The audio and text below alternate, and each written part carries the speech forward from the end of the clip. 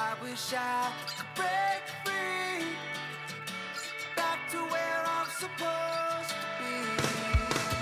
I wish I could break free, back to where I'm supposed to be. Welcome back to the Signal to Noise podcast, sponsored by Shure. I'm Chris Leonard, Director of Audio at IMS Technology Services. Also with us today, Michael Lawrence, Technical Editor of Pro Sound Web and Live Sound International. How's it going, Michael? Hey, what's going on, Chris? I'm glad to be back, man. We have some really cool stuff going on this episode. And before we talk about our guest, I just want to bring up the email that we got. And, like we were saying last time, Chris, I think, we want to make sure people know that they can reach out to us. They can ask us questions. They can send us comments on the things that we're discussing. That feedback is very important to us, and it helps us kind of make sure that we're bringing you guys the content that is helpful to you. So we got an email at our email address, which is signal2noisepodcast@gmail.com. And the question was about DCA Spill. We had Robert Scoville on a recent episode, and he's talking about his workflow with Avid mixing consoles.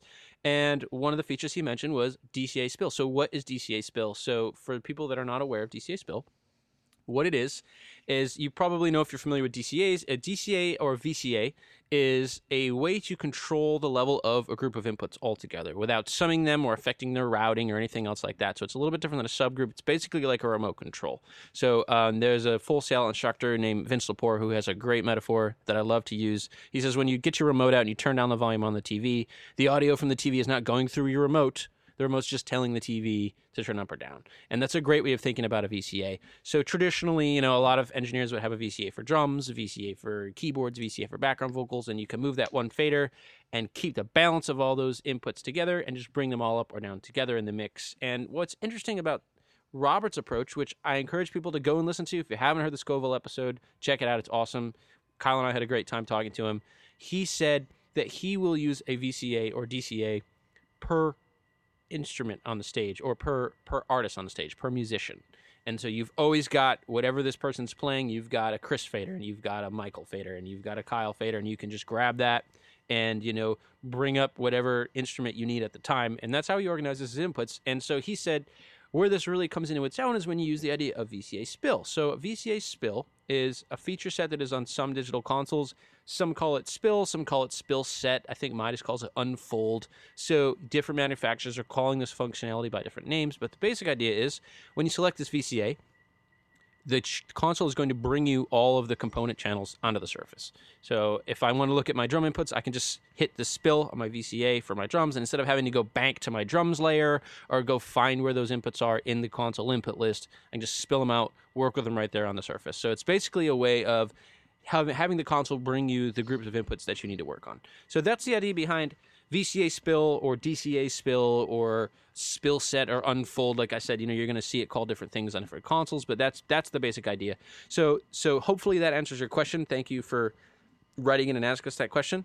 Again, please feel free to reach out. And Chris is working really hard on our new Pro Sound Web LinkedIn page. So if you guys want to see what we're up to, make sure you go ahead over to LinkedIn and follow our LinkedIn page and check out that content. And Chris, I believe you are working on getting set up on Facebook and Twitter, and we're going to be on some other media. Yeah, that's right, Michael. I recently set up our LinkedIn page for Pro Sound Web. Facebook and LinkedIn and Twitter and all those have been around for a while, but we're working on kind of revamping some of the content that's going out on there to kind of reflect what we have going on in terms of Signal to Noise podcast and maybe some future upcoming podcast as we're trying to develop the Pro Sound Web Podcast Network, which will include ours, of course, Signal to Noise Podcast, Eric Matlock's Working Your Way Up podcast, and maybe some future Church Sound podcasts. We have the Church Sound University that Samantha's been working on. So we just ask that any platform that you listen to the podcast on, make sure you subscribe to it. Also, any social media platforms you use to follow us at Pro Sound Web, that's much appreciated. And most of all, just tell a friend. If you're enjoying this podcast, want to hear some more from us, we want to know a guest that you have in mind or questions you would have for those guests. Keep all those coming in, and we look forward to just kind of building on what's already kind of established here with Pro Sound Web and Live Sound International. Absolutely. And, one thing I want to add to that is it's amazing to me how much content there actually is on ProSound Web. It's I grew up reading that website, and it's just incredible. There's something like 25,000 free articles on there. It's all 100% absolutely free content. And 9 times out of 10, when someone has a question or something they're interested in, I say, wait a second, I think there's a ProSound Web article about that. And you go and dig it up, and there it is. And we just launched our new ProSound Web layout. So it's a much cleaner layout. It's much easier to go in and find the content that you need to find. It's all very organized under the study hall if you just look at whatever topic. So if you want to see everything we have to say about microphones or modern mixing or whatever it is, head to the website, check it out. Again, it's 100% absolute free resource. So I just want to make sure that people are aware of how much information there actually is there, and check out the print magazine, check out the website, check out the podcast that we're doing, and like you said, Churchtown University, which we did talk about a couple months ago with Samantha Potter, and I'm sure we're going to be talking about it again because we've got a new season of Churchtown University dates coming up in 2020, and that will be coming to a city near you, so you can go and get that training. And I think, Chris, we'll be covering that more in a future episode and make sure people know what we have going on with that program. Absolutely, yeah. It's gonna be fun. I think the first one was a good success, and I think it's going to turn into something that a lot of churches need and have a want for. And so yeah, I've been kind of talking with Samantha a little bit, and it's exciting to see it come together. Yeah, absolutely. And I think I keep a pretty close eye on a lot of the different pro audio forums. I love to read pro audio forums. I love to see what people are talking about. I love to see what questions come up, and House of Worship people have such a hunger for knowledge and a thirst for knowledge, and a lot of times the question is, hey, we want this information, we just don't know where to get it. And so Churchtown University is a great way for you and the people that you're involved with at your House of Worship. And I also want to say this, if you're not in House of Worship, I do very little work in House of Worship, but going into a group of people to talk about audio basics and audio fundamentals and get that understanding regardless of what part of the field you're in, super important. It's an extremely affordable program, and it's on the road this year, so it may be coming near you, and you can go get that training. Yeah, I mean, sound is still sound, no matter where you're doing it at. So. Right. Yeah. And and that's so funny because I think my first tour I was on, I got out there and I got on the desk, and it was like my second night mixing front of house for this band, and the house guy looks over at me as I start to sound check, and I put fingers on the faders, and he says, you were trained in a studio, weren't you? And I say, uh-oh. That's not good. So Nice. So I think, again, this idea that we just want to make sure we have an understanding of the fundamentals here. And if you choose to go into front of house, monitors, RF, system optimization, choose to go into broadcast, choose to go into the studio, wherever your path in audio leads you, having these fundamentals under your belt is going to be an awesome thing. So stay tuned to a future episode. We're going to talk to you a lot more about Churchtown University and that training. And so I think at this point, why don't we get to our guest for this episode?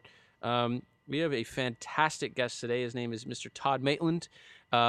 He is here to talk to us about his job as a sound mixer for movies. And I'll be honest with you, Chris, this is not something I had thought a lot about until we decided we were going to interview Todd. No, yeah. When you told me who we were talking to, when you said sound mixer, I was like, oh, he mixes film. That's not what a sound mixer does, apparently. It's, and we're not going to spoil it because we're about to get in the interview with you guys, and we're going to let you kind of go on that journey for yourself. But this was a great example of what we were just talking about. There's all these different disciplines in audio that are these whole feuds that just this entire field that exists that I hadn't even thought about, and just really, really cool stuff. And it's also I think important for us to get a little bit out of our comfort zone, because I think when you start getting comfortable, you stop learning stuff, and I don't ever want it to happen. So I think without much further ado, let's go to our interview with Todd Maitland. Todd, thank you for being with us. Thank you very much. Happy to be here. All right. So, Todd, where are you joining us from right now physically? I am actually in East Meredith, New York, which is about 160 miles northwest of New York, in my house up in the country, where I go to escape New York as much as I can. Nice. So, Todd, for our listeners who are not familiar with your line of work, can you tell us a little bit about what you do? Sure. I'm a production sound mixer. Production sound mixer is basically responsible for capturing all of the sound in front of and around the camera. That deals primarily with dialogue, but also when you work on period films and other films that have particular sounds in them, a lot of it is about recording those kind of sound effects. So film that I just did took place in the 50s, so we had a ton of 50s cars, and we had 50s trucks and steam shovels and all sorts of props that were, to that time period. So whenever I'm on a film, I'll always get as many of those particular sounds that are appropriate for the film as I can. So what type of technology were you using to do this job when you first started in the 70s, and what sort of technology are you using now?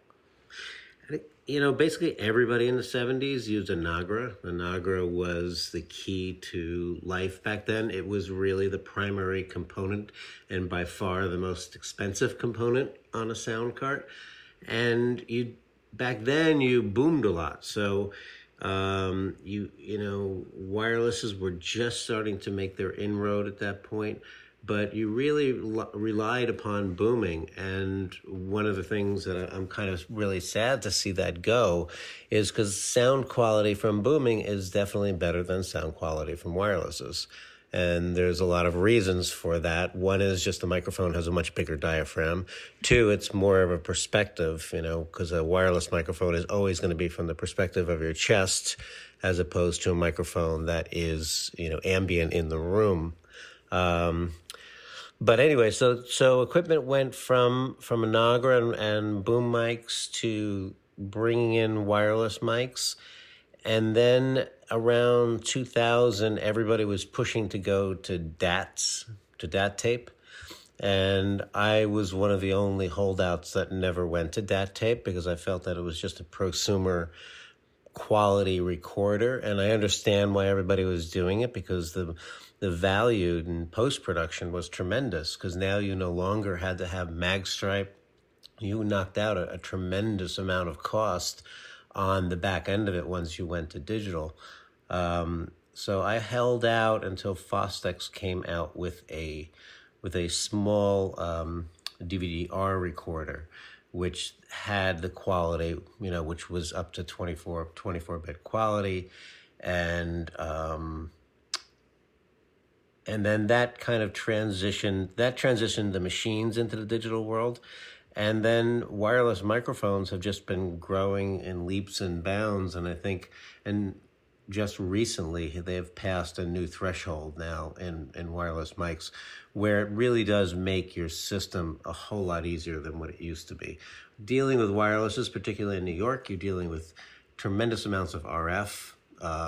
So you wouldn't get the distance from them. And then there's always the inherent things of trying to hide these larger packs and all of that. So now the packs are smaller, the reception is much more fine-tuned, and it makes that world a lot easier. So now, I mean, the system that I'm using now is kind of a crazy system because I just worked on West Side Story. So I built a new cart from the ground up. And it's basically a $220,000 Ferrari, I would say. Nice.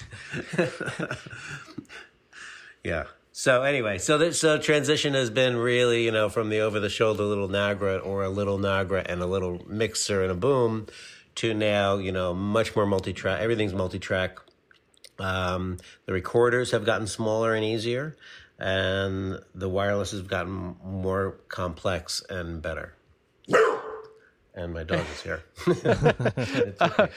Todd, okay. I was looking over your IMDb entry, which just lists a lot of the work that you've done on films, and I definitely encourage our listeners to go and do that because it's quite an impressive filmography.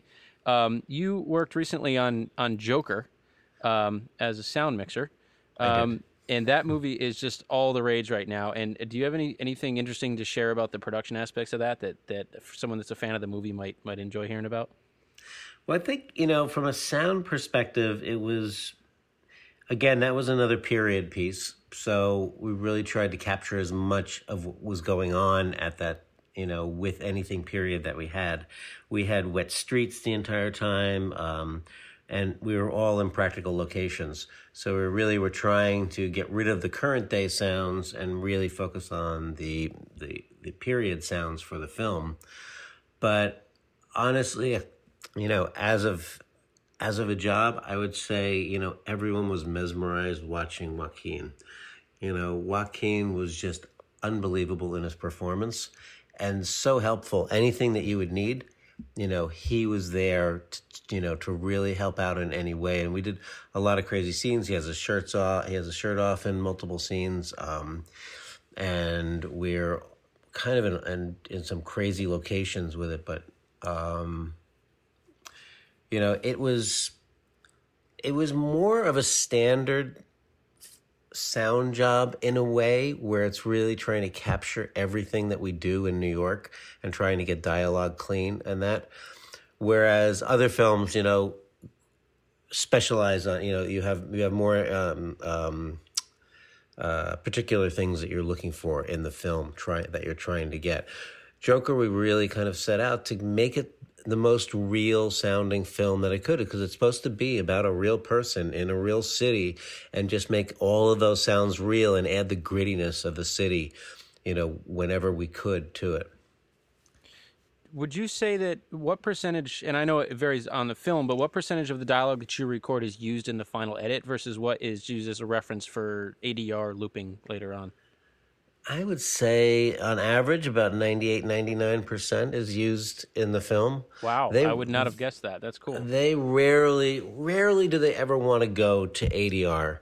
And I can go to a movie like I did The Irishman, and I watched The Irishman, and there's probably only there were two moments that I noticed that were ADR, and it was just because they wanted to change the dialogue in it. That's the goal, is to really get the best dialogue that you possibly can. And when you do that, you're taking an actor. So like Joaquin, you get his voice in your head. So I'll get his voice in my head, and I'll use different microphones in different situations. Some rooms are very ambient. Some rooms are very tight. Sometimes you're working on a wireless. Sometimes you're working on a wireless and a boom. But the ultimate goal is to really make his voice sound the same, because you film a film over months and months, but you watch the film in 2 hours. So if the voice is changing all over the place when you change from one location to another, it's very distracting. So by me getting their voice in my head and then really trying to duplicate that with whichever microphones I need to use for whatever situation that we're in, is really a lot of my goal on each film. So outside of dialogue, though, sometimes you're recording other sounds, right? So I imagine most likely you're more in tune with everyday sounds than the average person is. But are there sounds that we take for granted that matter, that you're trying to pick up, that if you didn't capture them, it'd be something we'd be missing or not sound right? Yeah, when you're capturing other sounds for films, you want to get them as clean as you possibly can. So you want to get them without dialogue. You want to get them without any other sound effects going on around them. So you can add in as much as you want or as little as you want of them without them being dirtied up with other sounds on them. So at the end of Joker, I took a week and went around with one of these VR microphones, 4-channel VR mics, and recorded all sorts of ambiences in the city. Everywhere that we filmed, the famous, now famous Shakespeare Stairs, but subways. Since we did a lot on subways, I had the microphone hanging in between cars as we'd go into tunnels and then out of tunnels. Because in the movie, when that whole scene happens, he's going in. They go from outside to inside the tunnel, and then you get all the the stops and the wish by, and so I tried to get from every different perspective. And I would ride the train, since it was an empty train in the movie. I would try to find the oldest train that I could find in the subway system, and go there at like 2 a.m. and ride the train and have the microphone in all different parts of the car, just trying to mimic what visually is represented on film. That's so interesting. And I noticed looking over your filmography, you've done a lot of work with M. Night Shyamalan, and I like a lot of his films. And one that stood out to me in particular was the film Signs, which came out in 2002. And that movie scared the living crap out of me, and a lot of the reason for that is because a lot of the scariest parts of that movie, there's no music happening. It's just sound. You hear wind, just kind of rustling in the cornfields and stuff. And it occurred to me that this is a movie that relies heavily on sound, natural sound, to be scary. What was that like working on that? Yeah, again, what I'll try to do after each film. So once we've filmed it, and I'm there every moment that we're filming. So once we've filmed it, I have a really good reference of what we need for sound effects. So again, like Joker, I knew all the things that we needed on Joker, and for Signs, all the things that we needed in Signs. So again, after Signs was over, I went out with myself and with other people on that because we needed those footsteps going through the corn. We needed the closeness of a corn leaf being slowly pushed over, and then variations of wind. Wind is a tricky thing to record. Obviously you need to have all the wind screenage and all that, but when you're trying to get it, is it blowing through the trees, through the grasses? It's what it really hits that makes the noise. So, you don't realize it. If it's just blowing by itself without hitting anything, it makes no sound. So, so we would travel around to all different places trying to find the right wind, and then the right birds and the right, nighttime sounds, the cricket sounds, and everything else that you add in, like you said, to add to a tapestry, to make it, to add fright, or to add texture, or to add whatever you're really looking for at that moment. What's your process like when you're wrapping up? What's your interaction with the director? Do you sit down and go through bits of it and exchange comments, or is it kind of like, hey, let me show you what I put together? I mean, can you talk about that creative interaction with the director of the film? Yeah, it starts obviously before we start shooting. And then once we start shooting, they're really listening to my work every night. They go back and have dailies, so they're really listening to the work at that time. And there are different ways in recording dialogue. You can have a much more intimate sound. You can have a much more real sound. You can have a very ambient sound.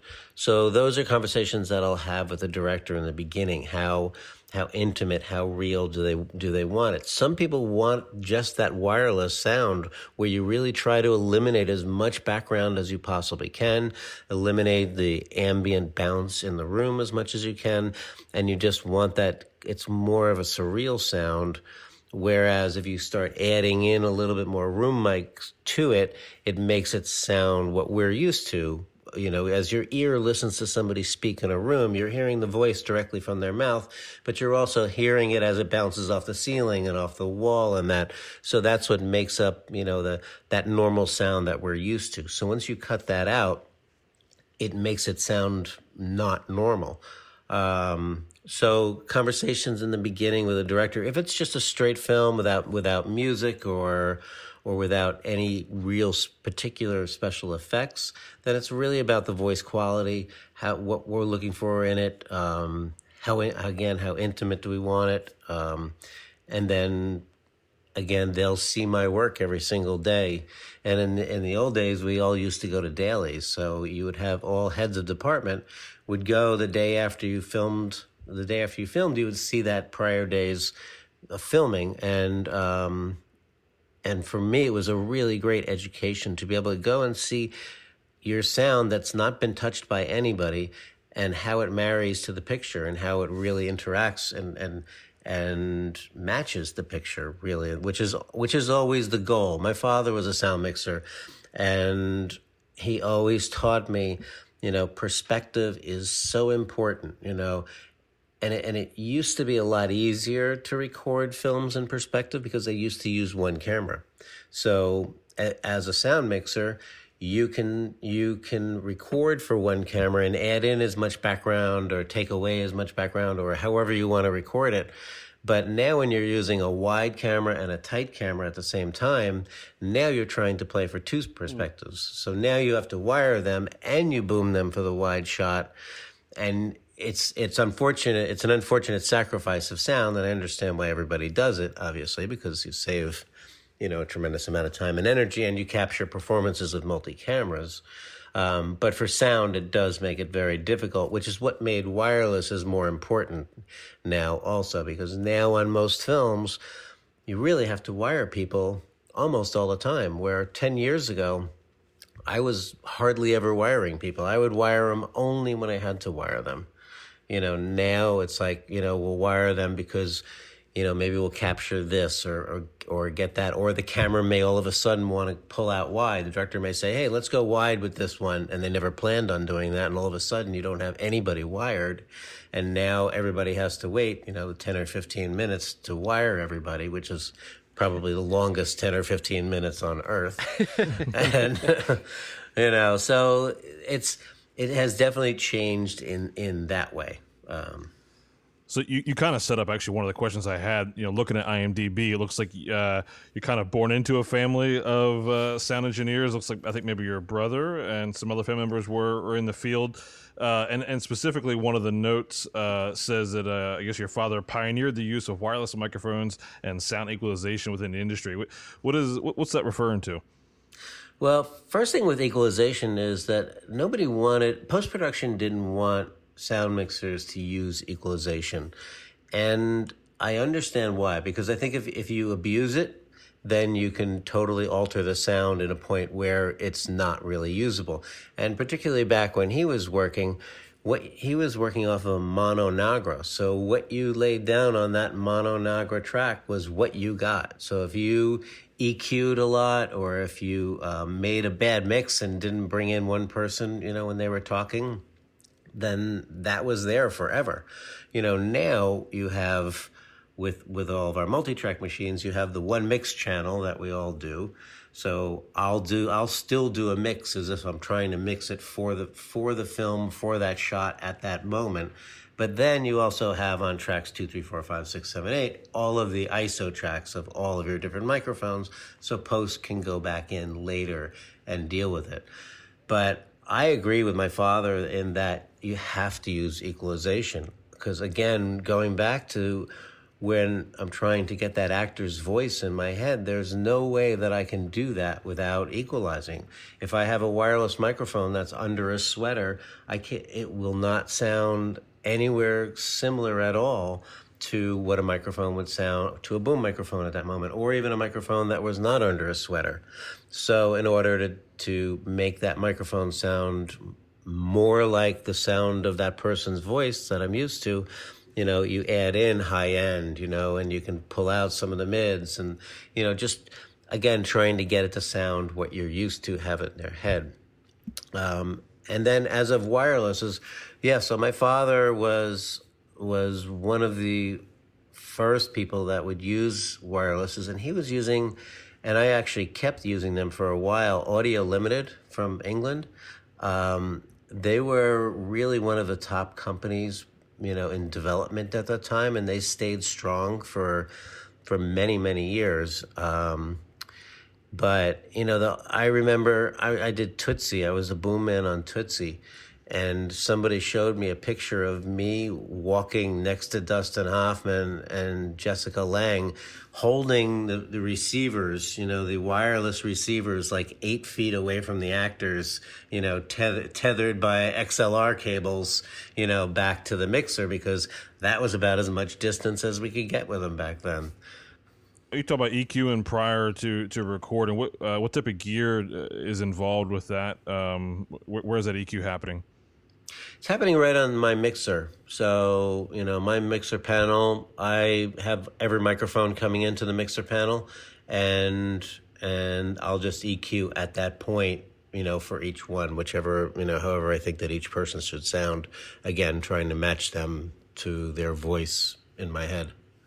So Todd, when you look back on your career, which is, like I said, it's a pretty long list of very recognizable and successful movies. Is there anything that stands out at you as hey, this is a real first? We've done something cool here that hasn't been done yet, or where you look back and say, wow, that was a really unique, crazy solution that we came up with, but it worked. I mean, you talk about hanging the microphone between the subway cars. That's kind of, I'm always amazed when people are trying to get sound effects, the crazy stuff they come up with. Do you have any awesome stories like that you can share?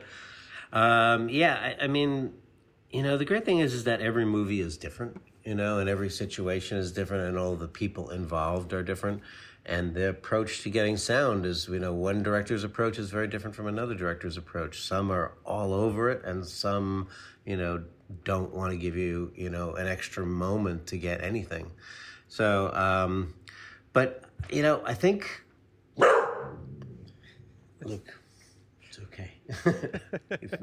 Thanks for under attack. He's a half city dog, half country dog. So, it takes him a little while to get acclimated up here again. We have the deer running around and all that. So, doing musicals for me, I've done 9 musicals, and now I'm about to do Lin-Manuel Miranda's directorial debut in the spring, which will be my 10th. And, I don't know exactly how that happened, but I'm really happy that it did. And the processes that I've learned along the way in doing things for musicals has been extremely helpful. Probably back to the producers, I started recording. So when the actors would go in and do their vocal pre-records before the show. So on a normal musical, actors go in for about 2 months of rehearsals, and then a couple weeks before they're ready to start filming, and they've really rehearsed everything, and they've done all their dance numbers, and they've done all of their singing rehearsals. Then they'll go into the recording studio, and they'll lay down their vocal tracks so that you have them for playback if you're going to do lip sync. And we also have them for playback because I'll put them in there in little earpieces for them to actually sing live too, so that in post-production, if they're singing live to their own voice in post-production, they can actually now go back to the pre-record if they want, because they're in sync with themselves. But one of the things that I did early on was, instead of them just recording with the big fat studio microphone on those early tracks, I would also bring in my boom microphone and the lavalier microphone that I planned on using with that actor, and put them both in the appropriate position. So lavalier would be right near their chest, and the boom microphone would be about 1.5 feet over their head. So this way, when you're editing the movie, you can transition from what I'm recording on set, and then if you're going into song, you don't have to go from right into the big fat studio microphone, which is that immediate giveaway that you're going to, you're going into a music studio to, on the film. You can go to a lavalier. So you can start the song on the lavalier that I'm using to record their dialogue. And then within that one line, you can then fade into the big studio microphone, and you won't get that abrupt change. So just one of the tricks that I do, that I've picked up for doing musicals. Another one that I'll do, and in doing like Greatest Showman was great because there was a lot of actually prop movement, is so when you're doing big dance numbers, they're always lip sync. You're never going to do them live singing. The only songs you do live singing are more of the intimate songs, where there's not a tremendous amount of movement, because actors can't sing very well when they're really dancing. And it's also very hard to record really good sound when they're really dancing, and to try to make it sound even. So a lot of times, you'll do those dance numbers to lip sync. So that means you're having speakers playing on the set the entire time, which annihilates any ambient track that you have whatsoever, because you have speakers over it. So what I'll do after we've completed filming that particular song, I'll give all the actors earpieces, and I'll have them reenact the exact same dance without any of their vocals. So they'll do the dancing, they'll tap their feet. They're like in Greatest Showman, where they had the shot glasses, do their shot glasses all in sync. So, and I'll do it with a bunch of different microphones. So I'll have like 3 booms following them around, one close here, one close there, and one a little wider. And then I'll do a plant microphone that's much further away. So again, in post, you'll have the ability to play with perspective with that.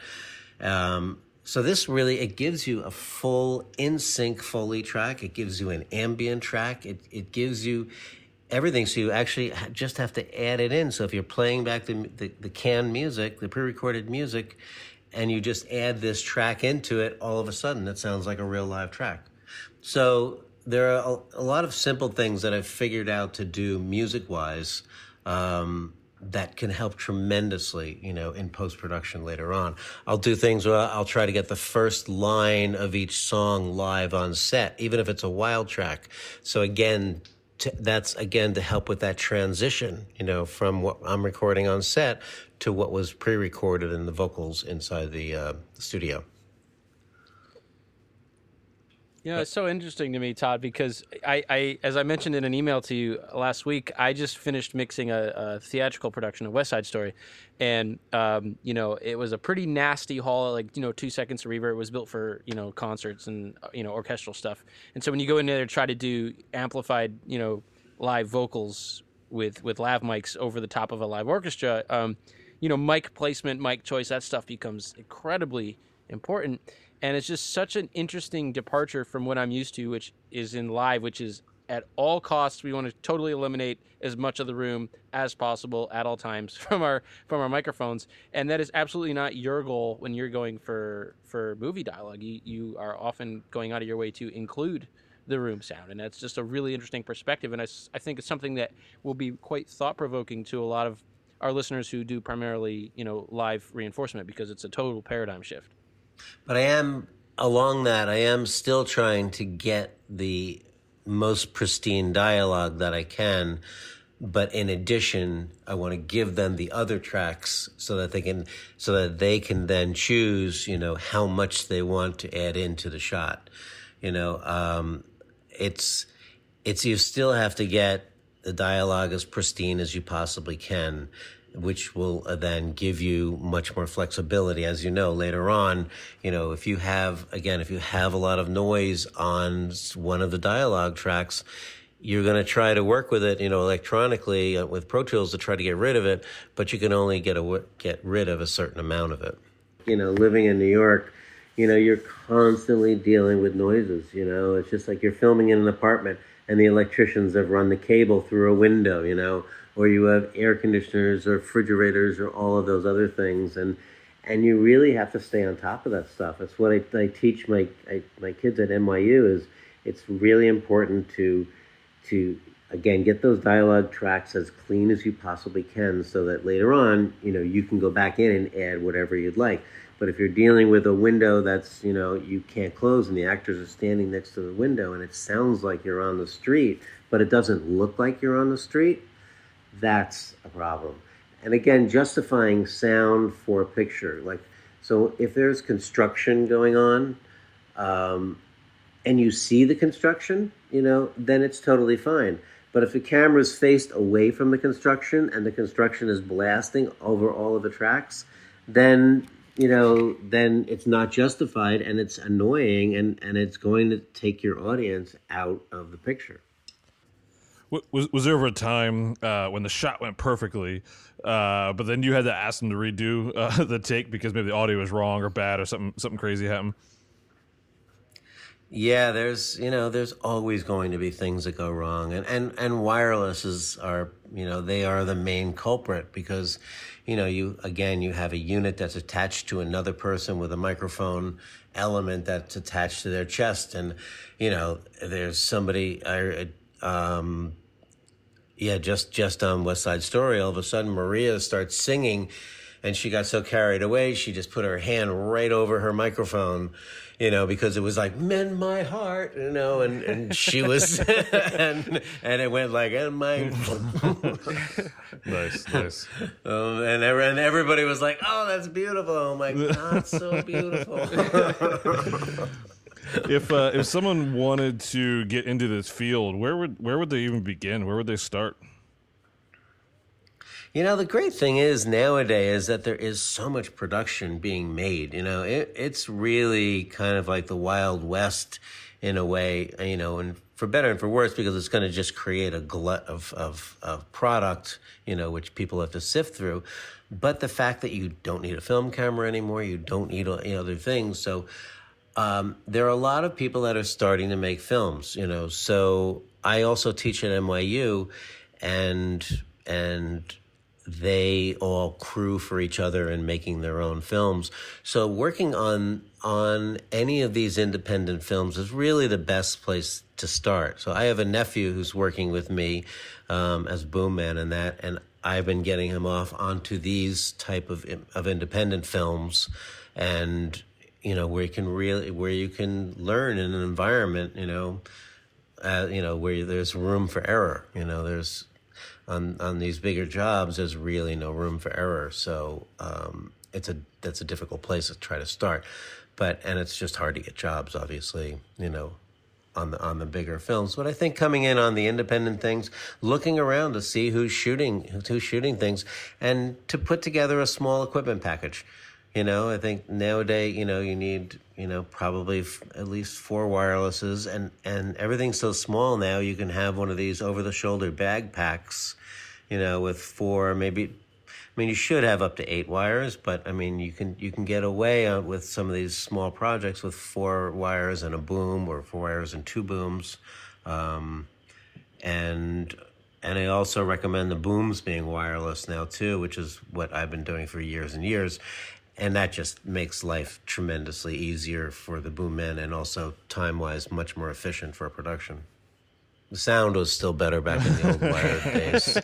I was one of the last people. I held on to analog more than anyone I know.